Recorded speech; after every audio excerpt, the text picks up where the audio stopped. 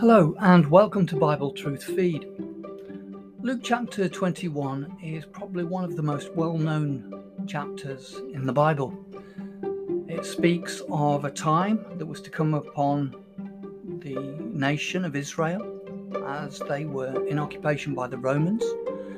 And it also, many Christians believe, has a future application speaking directly of our time, the end times, if you like.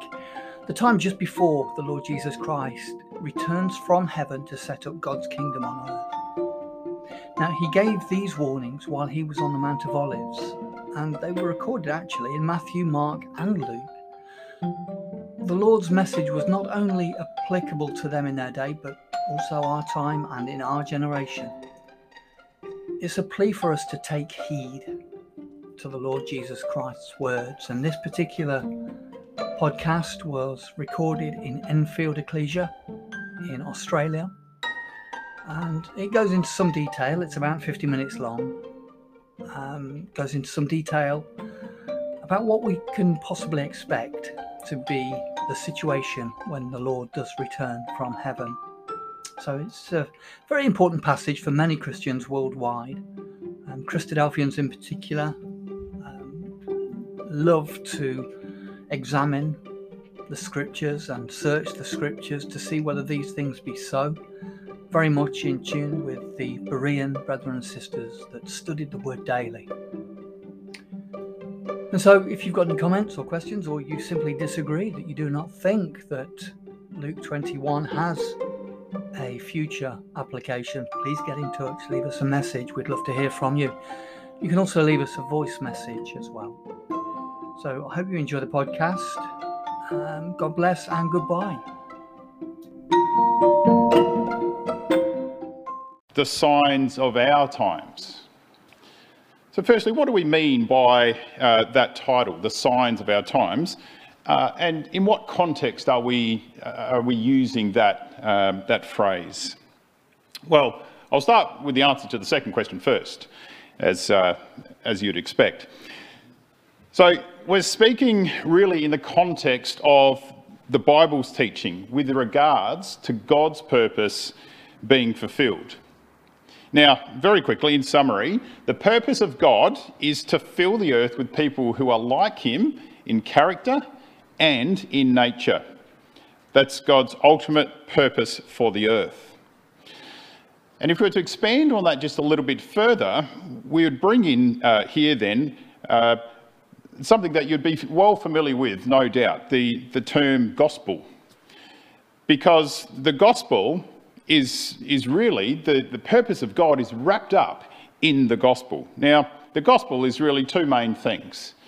Firstly, God plans to establish a kingdom on the earth. And it's a kingdom that will last forever, is what the Bible teaches us. In other words, we could refer to it as the kingdom of God on the earth. Okay, that's the future for this world. There's a second part to it though, and that is to remove the problem that we have with sin and death from the earth and to reconcile. That means to bring back together all those who submit to God's will now and try to, through our lives now, try to be at one in our mind, in the way we think, and in our purpose, so that we're aligned with God's purpose. Now, having done this, God will also, in the future, convey immortal life upon those who have chosen to follow him. Now, he's made this way, this reconciliation, possible through the work that's been performed by the Lord Jesus Christ, through a perfect life, his voluntary submission to death on the cross, and God's subsequent resurrection of Jesus as our representative and as the first of many who will be citizens of his kingdom upon the earth. So that's a very quick, if you like, a summary of the gospel and ultimately God's purpose with the earth, what he plans to do. That's the reason for our existence and this creation on the earth. Okay, the first question then, signs. What are signs? Now, if I asked anyone in the front rows down here what a sign is, what would you say? You'd smile at me, I can see that. Can anyone point out a sign? Maybe at the back of the hall, above the door, there's one there for exit.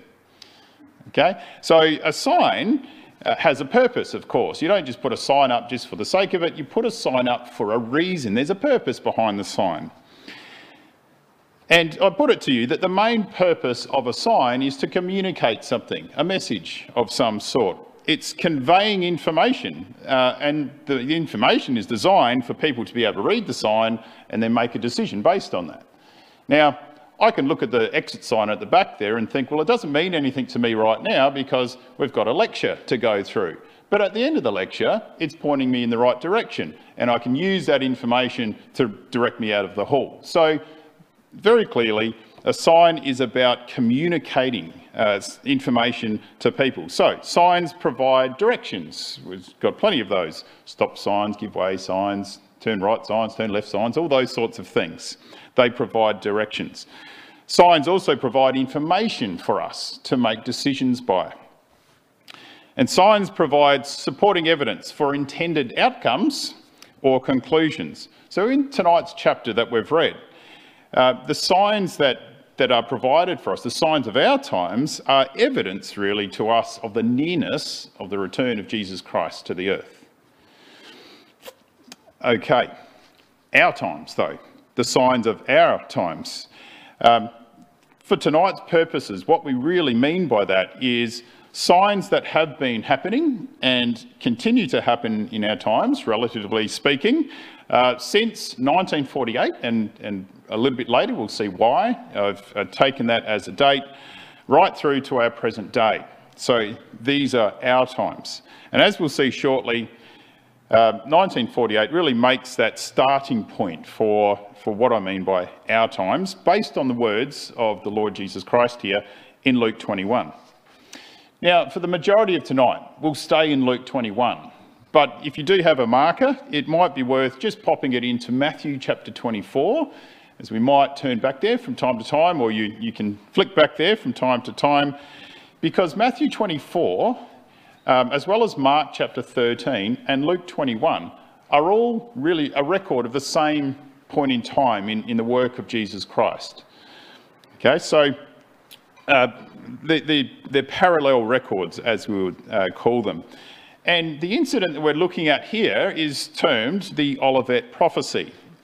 A good reason for that is it's because Jesus made that prophecy while he was sitting on the Mount of Olives, which is just outside of Jerusalem. Okay, each of the chapters, the Matthew 24, Mark 13 and Luke 21, provide really a very consistent cross-section of the details of what Jesus said within the prophecy.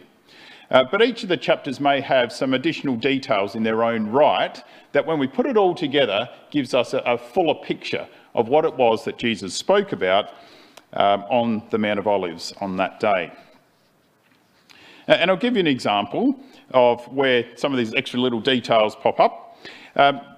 In Luke 21 and verse 7, I'm going to turn back a page, it says there, "And they asked him, saying, Master, but when shall these things be? And what sign will there be when these things shall come to pass?" Okay, so the disciples are asking that, of course, in reference to what Jesus had said in verse 6 would come to pass. And they're also asking, what sign would there be when these things were about to happen? Now, Matthew adds to this in Matthew 24 and verse 3, which in fact I have on the screen there.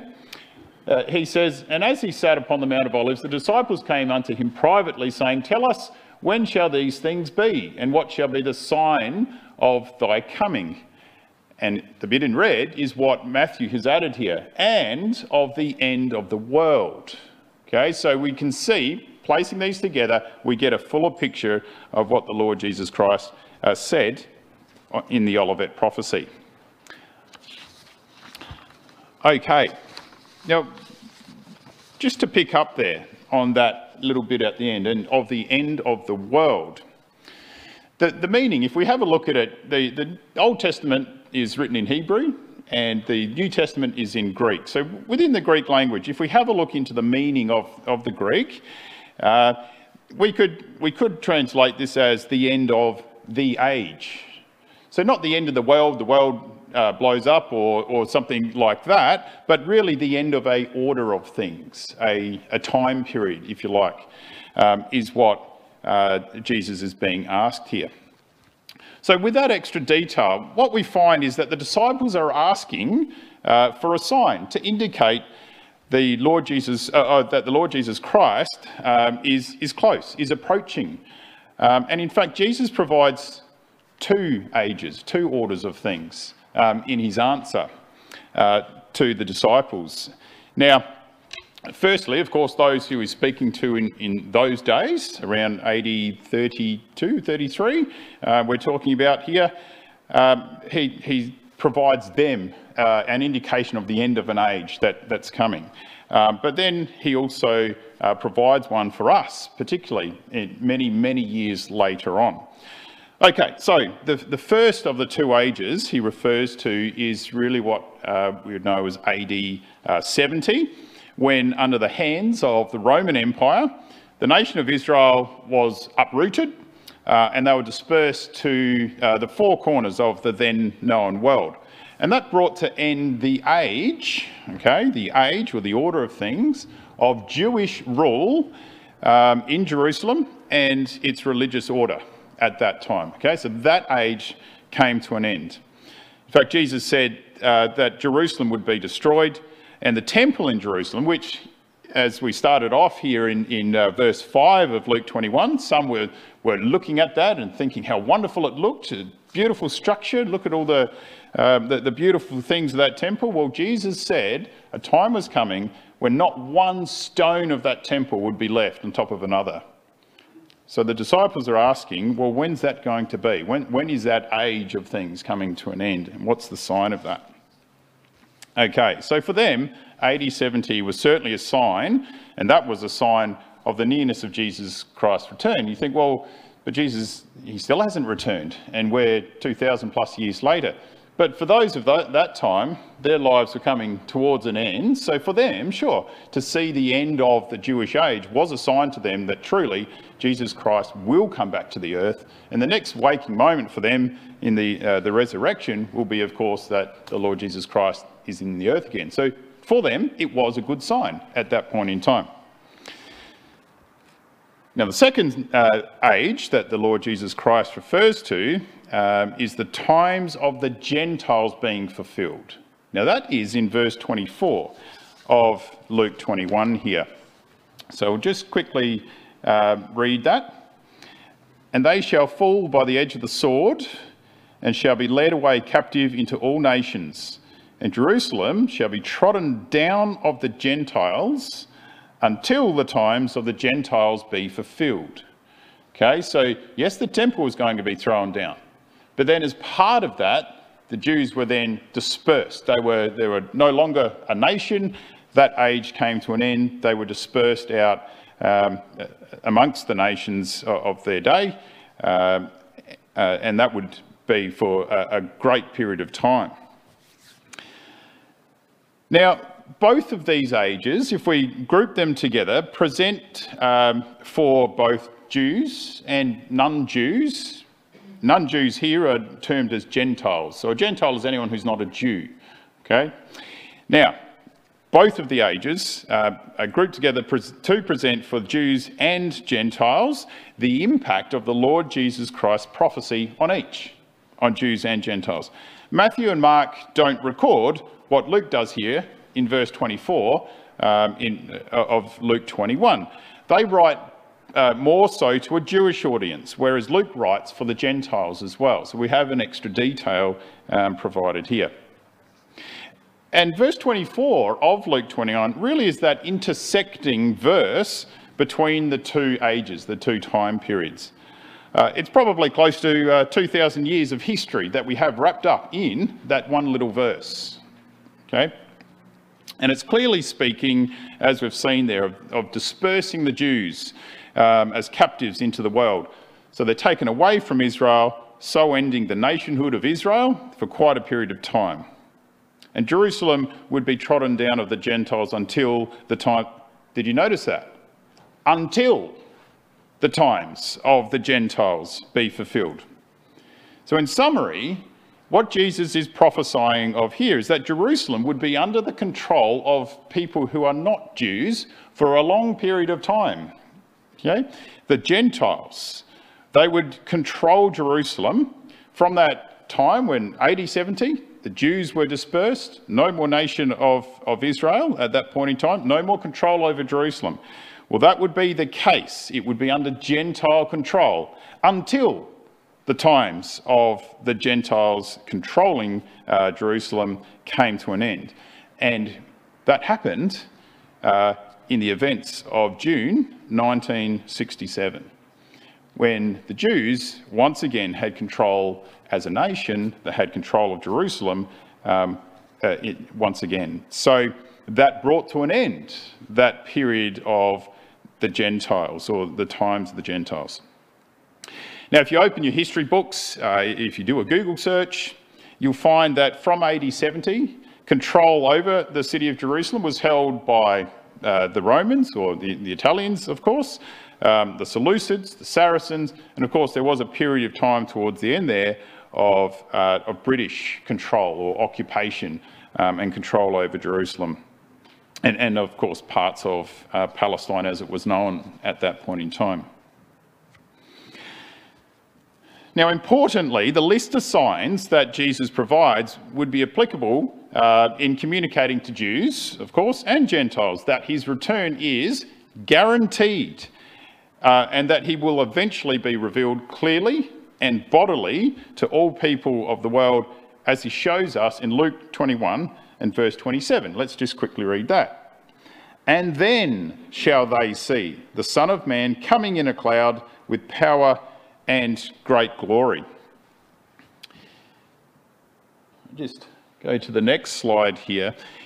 You can see that in Revelation 1 and verse 7, Jesus builds on that a little bit further. See here, behold, he cometh with clouds. So it's talking the same event, the Lord Jesus Christ returning to the earth. And every eye shall see him, and they also which pierced him. So every eye, we're talking more generally throughout the globe, whether you're actually physically seeing him or hearing of him, everyone will know that the Lord Jesus Christ has returned to the earth. That's how clear it is when he comes.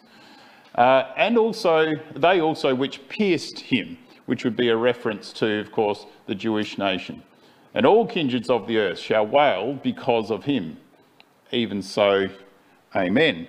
So this is another passage that supports the teaching of the revealing of Jesus Christ in the earth, again, to Gentiles and to Jews. Now, along with the Lord Jesus Christ will be a large crowd of people, okay, who are termed here in this verse as clouds, with clouds, okay. In verse 27 of Luke 21, he says there, the Son of Man coming in a cloud with power and great glory. Okay, so we've got this idea of a cloud. Just to very quickly summarise what that is, it's really describing a great or crowd of people who through their lifetimes have believed in the Lord Jesus Christ and have been witnesses, have preached the gospel, have told people about Jesus Christ and his teaching throughout their lifetimes. When the Lord Jesus Christ is revealed to the earth, he will come with that group of people, is what we're being told there. Okay, at the end of verse 26 in Luke 21, it shows us there that when the Lord Jesus Christ is revealed with power and great glory, it's in the middle of a time where there's really political and religious rulers within the world that are absolutely being shaken to the core. In other words, they're in the middle of great turmoil. And in fact, Matthew provides a little more detail in chapter 24 of Matthew and verse 30, calling the appearing or the revealing of the Lord Jesus Christ to the world at large as being the sign of the Son of Man in heaven. Now, as we've already highlighted, we're not talking about the heavens as up in the sky, heavens, but rather Jesus Christ appearing as God's appointed ruler, replacing all of the kings and all of the governments that currently make up the heavens, or the ruling structures within the earth as we know it today. Okay, well, what more does the Lord Jesus Christ reveal here? Well, have a look at verse 25. And there shall be signs in the sun and in the moon and in the stars, and upon the earth distress of nations with perplexity, the sea and the waves roaring. This is telling us about conditions in the earth when the Lord Jesus Christ is revealed. Okay? So, if we break that down just a little bit, when we're talking in a biblical sense, we're talking about, sure, physical symbols, a sun, the moon, the stars. We look up in the heavens and we see those things, don't we? But really they're figures for rulers, okay? So from the perspective of the sun, we're talking about political rulership, typically. From the moon, we're talking about religious leadership. And the stars, we're talking about principal people, okay? So, whether that's heads of business, of commerce, heads of humanitarian organisations like the United Nations, and so on. So people who hold positions of importance who would have some level of influence over many others. And of course, Jesus said, and upon earth, distress of nations. Now, when we're talking about the earth, we're talking really about the common folk of the earth, okay? Those who are under the rule, if you like, of the leaders of our days. Okay, so we'll refer to those as the common folk of the earth. So what we're being told here is that all classes of people, whether it's the rulers or whether it's the common folk, they're all in a state of, as the Bible terms here, distress. Distress, okay? Now the word distress that's used here, it has the sense of becoming more narrow.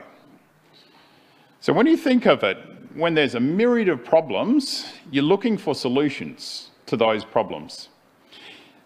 What it's suggesting here is that with more and more problems accumulating, there's less and less solutions to those problems. So the equation's going the wrong way. More problems, less solutions. And so the idea is that there's I guess, coming in like into a funnel almost, to a point of almost becoming trapped, which Jesus goes on to say that the problems are so great, and the distress is so great, it's characterised by what he calls here by perplexity. Okay, there's perplexity here. And perplexity actually means, if I do this, no way of escape. So we're being funneled into a point where there are no solutions that the governments, the ruling powers of the earth have for the huge amount of problems within the earth. Okay, so this is ultimately the myriad of those complex problems faced by the world at large today. We can see they tend to become more and more insurmountable. Okay, now the Lord Jesus Christ here is showing, for us, perhaps sitting here today, looking at elections coming up and thinking, well, who's going to get in and what does that mean? What the Lord Jesus Christ is showing us is that faith in ruling classes to effect lasting and positive changes really is rapidly diminishing at this point in time where we expect him to return. And hope of a bright future for the world is becoming very dull, really, amongst the world's population. And so, as we've said, it's into this world that the Lord Jesus Christ will return with power and with the authority provided by Almighty God to restore the balance to the world and provide that hope that the nations at that time will so desperately be looking for. And just to finish it off, he says, the sea and the waves roaring. Okay, so finishing off this picture. And again, it's a symbol. the sea and the waves. The Bible uses the symbols of the sea and the waves of the sea to describe the nations of the earth and the peace, or perhaps the lack thereof, amongst the nations, based on whether the sea is calm or whether it's stormy, as it is here. There's a number of places we could go to look at that as a symbol. Perhaps write down Isaiah 57 and verse 20, and that provides you with an example of how this symbol is used. Now, the picture that the Lord Jesus Christ is painting here was, with his prophetical words, of course, is a world that's in turmoil everywhere, absolutely everywhere.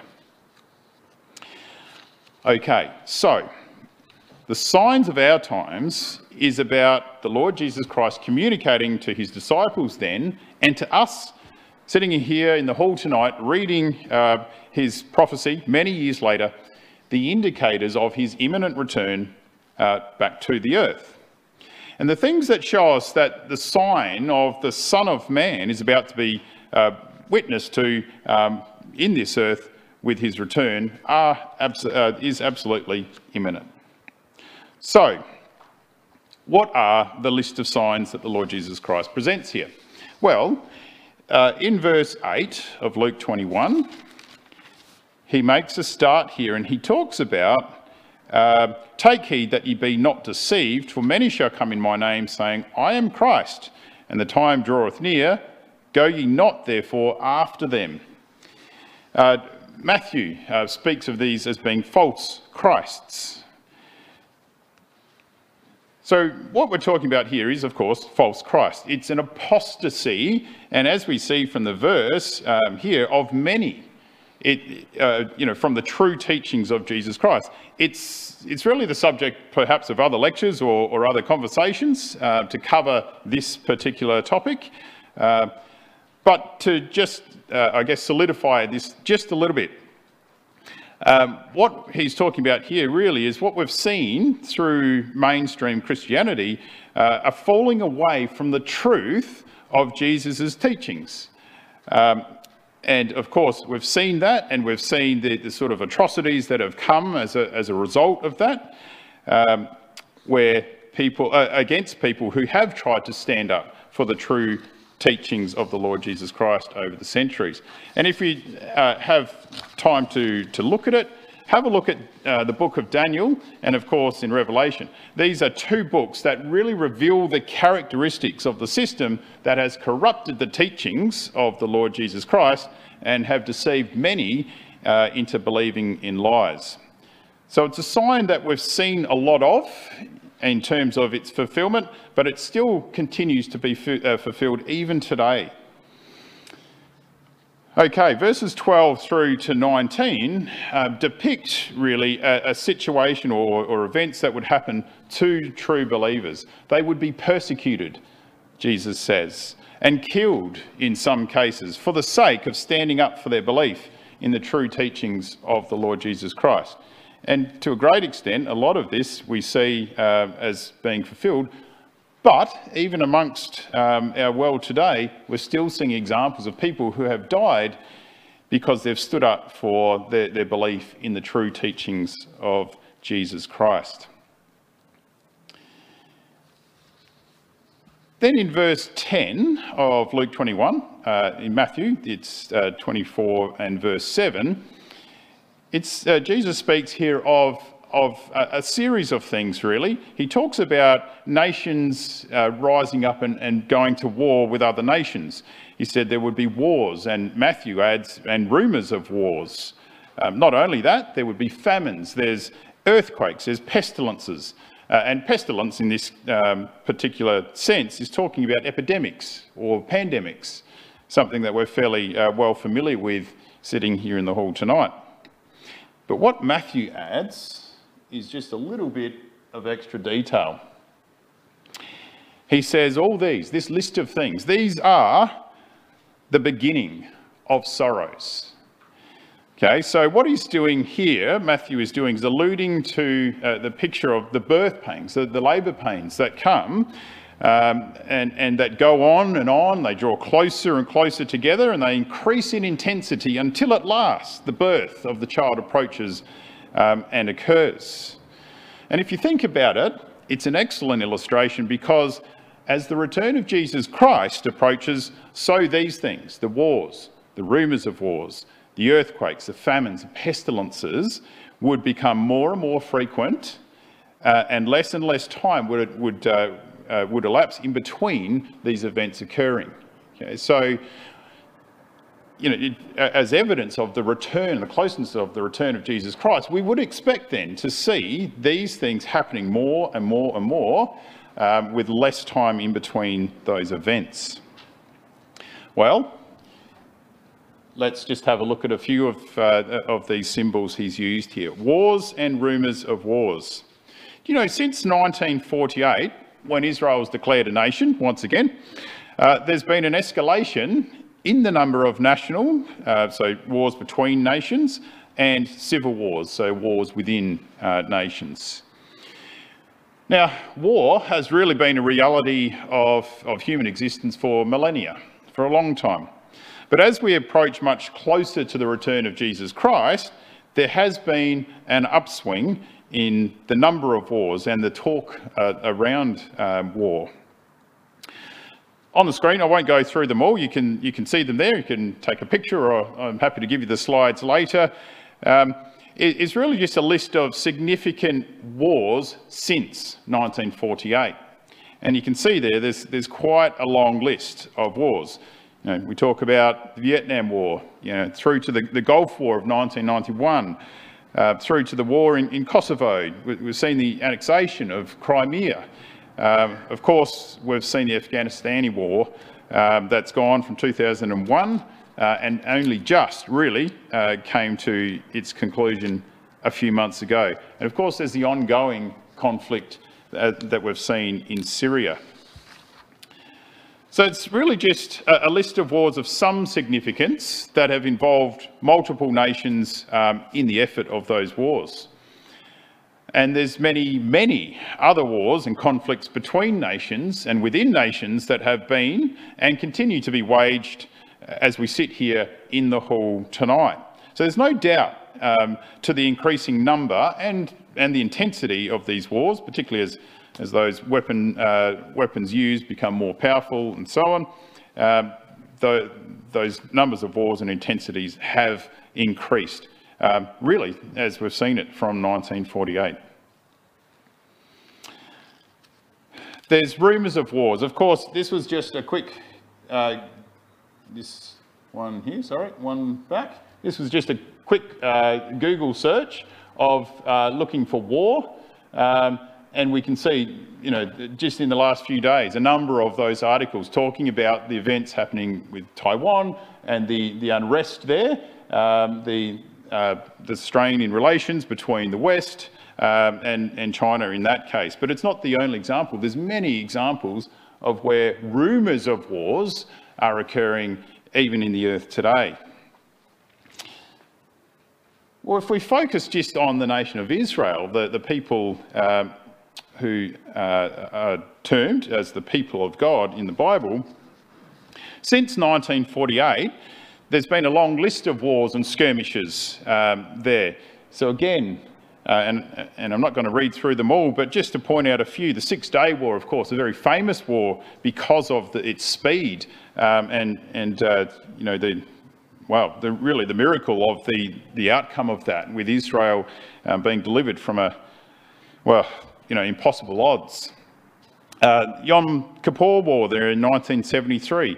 And then, of course, every other day we're hearing about rocket fire into, Israel from Gaza, and then Israel retaliating, or Lebanon, or wherever it may be. So we can see that over, Israel's short history really as being gathered together and made a nation in the earth again, there's been a very long and really large list of wars that have occurred in a short period of time.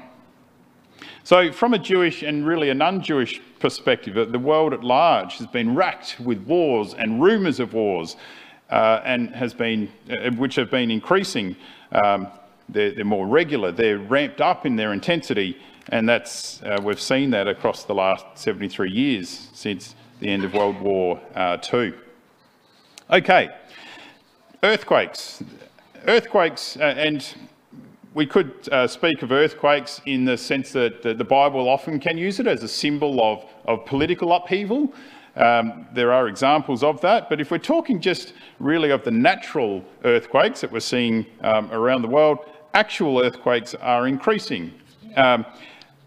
So I found some data that was compiled by the US government's National Oceanic and Atmospheric Administration, and that shows that the number of earthquakes per year has significant variation, but if you look at the overall trend of earthquakes, the number of earthquakes per year is increasing. Another article suggested that earthquakes are being noticed more, perhaps in more recent times, because they're occurring in more populated areas, so heavily populated areas. And of course, the destruction and the devastation that comes with that is more noticeable. So for the world at large, earthquakes seem to be happening more frequently and certainly more intense in their impact. Famines. So he talks about famines also. Well, if I just throw that up onto the screen there about famines, there's a report only from May of this year, May 16th. This is from the United Nations organisations, including the Food and Agricultural Organisation and the World Food Programme.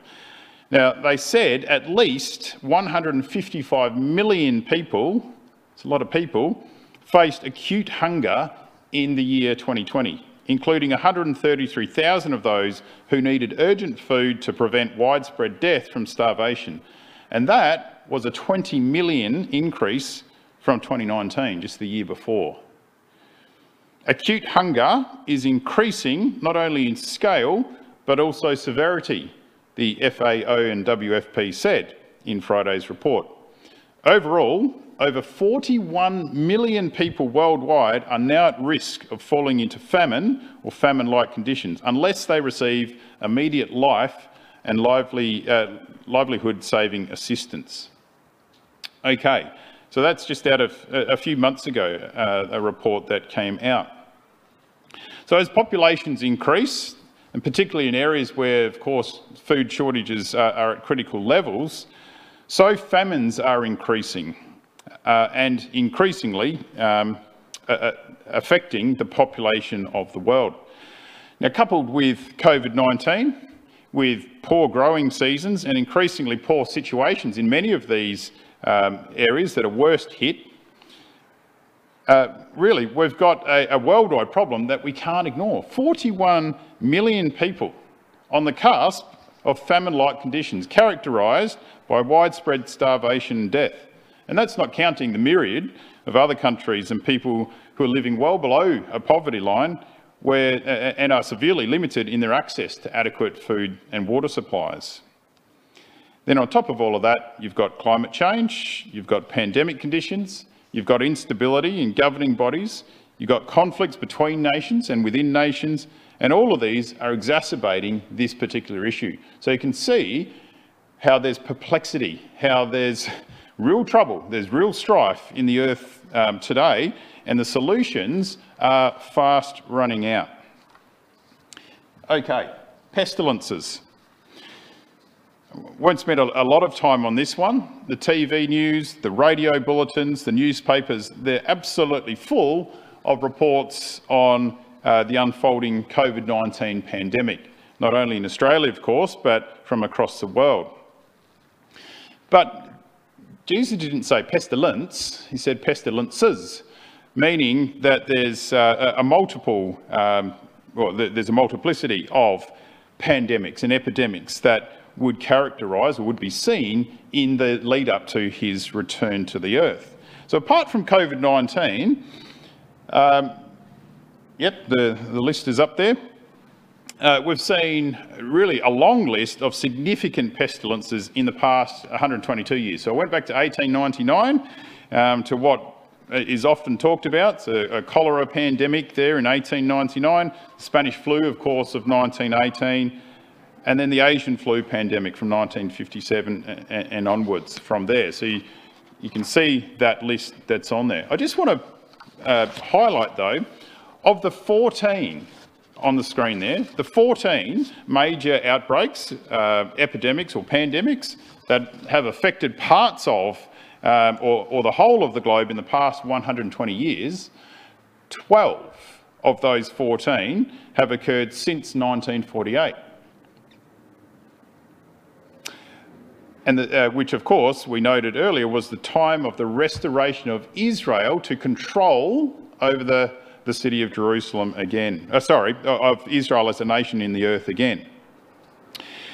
Since this time, there's been a significant rise in these events. And the closer we get to the return of the Lord Jesus Christ, the more frequent and the more intense these events are becoming. Since the year 2000, which is pretty recent times really for us all, 8 of those 14 significant events have occurred. So we can certainly see that there's a ramping up in the frequency and the intensity of these pestilences, as Jesus said there would be.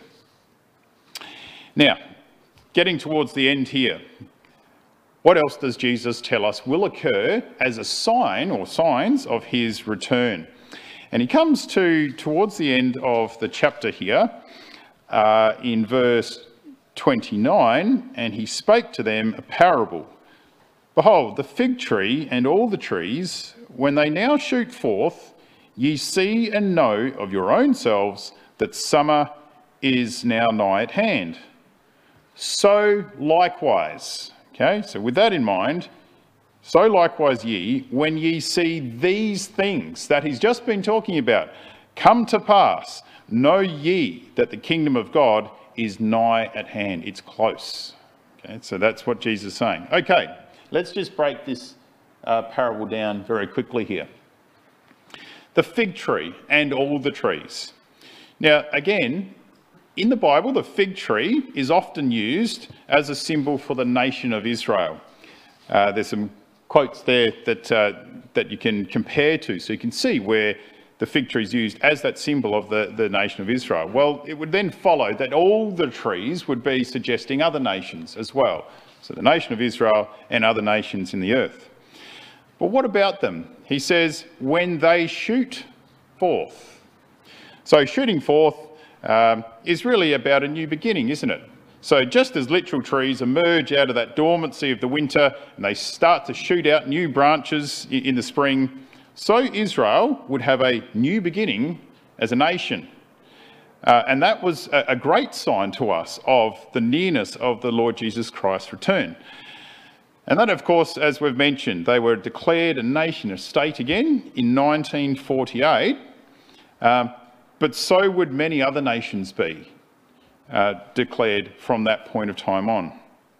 And so we see it's not just the fig tree that shoots, but it's all the trees that are shooting forth. So since the end of World War II, so of course we're talking since 1945, there's been more than 141 new nations or members added to the United Nations. Okay, so prior to 1945, there were 51 members of the UN. So of the current day's numbers now, 193 members of the UN, 73% of those members have come into existence since 1945. So in a very short period of time, there's been a very significant amount of shooting forth, as Jesus says, of the formation of new nations that have occurred since the establishment of the nation of Israel again from 1948, or just prior to that in 1945, the end of the Second World War. So it's plainly obvious that this sign has been happening right in front of our eyes in our own times. So Jesus then continues, ye see and know of your own selves that summer is now nigh at hand. And Jesus then shows that this parable and the events of it are doing exactly what the signs are meant to do. They're communicating to those of us who read it with understanding that the kingdom of God on this earth is imminent. In verse 31, so likewise ye, when ye see these things come to pass, know ye that the kingdom of God is nigh at hand. And then if you like, to confirm just how near, Jesus says that this generation, okay, so this generation, the generation who's witnessing the shooting forth of the fig tree and all the trees, those who have seen those events of 1948 unfolding and onwards from there, shall not pass away till all be fulfilled. Till all be fulfilled. Okay, so members of this generation, though advancing in age, are still alive today. People who have witnessed those events are still alive today. A person born in 1948 will have turned 73 through the year 2021. So what of a lifetime, what of a lifespan, if you like, in our days? What is a life expectancy? Well, the current figures, and this is making an average across the nations of the world, the current figure for life expectancy across the world, regardless of age, is 72.81 years of age. Okay, so we're 73 years now since the birth of the nation of Israel again, and the shooting forth of all those new nations. We don't know the day and we don't know the hour of the return of Jesus Christ. But what we do know is that based on what the Lord Jesus Christ has told us here, that we have, what we've just seen, is that the days before his return are quickly running out. And we would expect that he's going to return very soon. Now, to finish off with, the Lord Jesus Christ provides a little bit of instruction, a little bit of what we call exhortation. At the end of the chapter, he makes it very clear to us of what the importance of these signs are. And it's vital to take away the understanding that that we believe in the Bible and what it so clearly promises. We can't, if we can see these signs happening in the earth now, we can't just sit back and say, oh, we'll wait and see then if Jesus does return, and then say, oh, okay, well, now I believe it. Okay? What the Lord Jesus Christ is saying is when you begin to see these things come to pass. So what he's saying is that when he comes back to the earth, he comes back to the earth to save those who already believe that he's coming back to the earth. Not to give reasons for faith for those who see the clear evidence, the signs around them, but don't have the inclination to respond to the things of God before he comes. So the signs are only important if they're effective in drawing our attention to how we are personally living now and what we put our energy and our effort into in terms of furthering the purpose of God in the earth. At the end of the chapter, as I've said, Jesus focuses the attention of the prophecy towards the outcomes of his return, on those who are listening to his words, not only when he spoke them, but for us in the hall tonight as well. They're just as applicable, just as relevant. See, there is a period of time when the Lord Jesus Christ will call each of us to give an account of how we spent our lives on the eve of his return. And so his warning or his exhortation to us, perhaps his encouragement to us, is to think about the following words. So if I put together Matthew 24, Mark 13 and Luke 11, we see that his message to us right at the end is, take heed, be not led astray, be not troubled, take heed to yourselves, preach the gospel, don't be anxious, endure to the end, flee, pray, believe not false prophets. Again, take heed, look up, lift up your heads, take heed to yourselves, watch, be ready. So these are all points of instruction, aren't they? They're telling us, sitting here in the room tonight, that there's action that is required from us if we believe in these things, if we see these signs occurring. The apostles of Jesus gave, and there's many examples of this, but they gave the same message to the believers after the Lord Jesus Christ had ascended to heaven, and they were working amongst the nations preaching the gospel. In the second of Peter, Peter says, "What manner of persons ought ye to be in all holy conversation?" Which is an old way of saying in the way that you live, in your way of life. "And godliness, be diligent, that you may be found of him," the Lord Jesus Christ, at his return, "in peace, without spot and blameless." Also in Titus chapter 2, 12 to 13, Titus says there, "Denying ungodliness and worldly lust, we should live soberly, righteously and godly in this present world, looking for the blessed hope and the glorious appearing of the great God and our Saviour, Jesus Christ." Okay, so again, exhortations or encouragement to be active now to be prepared for the return of Jesus Christ to the earth. So in conclusion, the signs are clear. 1948 is 73 years ago now. People who witnessed these events are starting to diminish. Jesus was very clear in his teaching that when we see these things begin to come to pass, then the redemption of those who follow him in truth is very near. The signs of our times are all around us, but Jesus' words of guidance and warning are just as clear and perhaps more so to us. The question for us all to answer is, what are we going to do to make ourselves ready now in preparation for his sure return?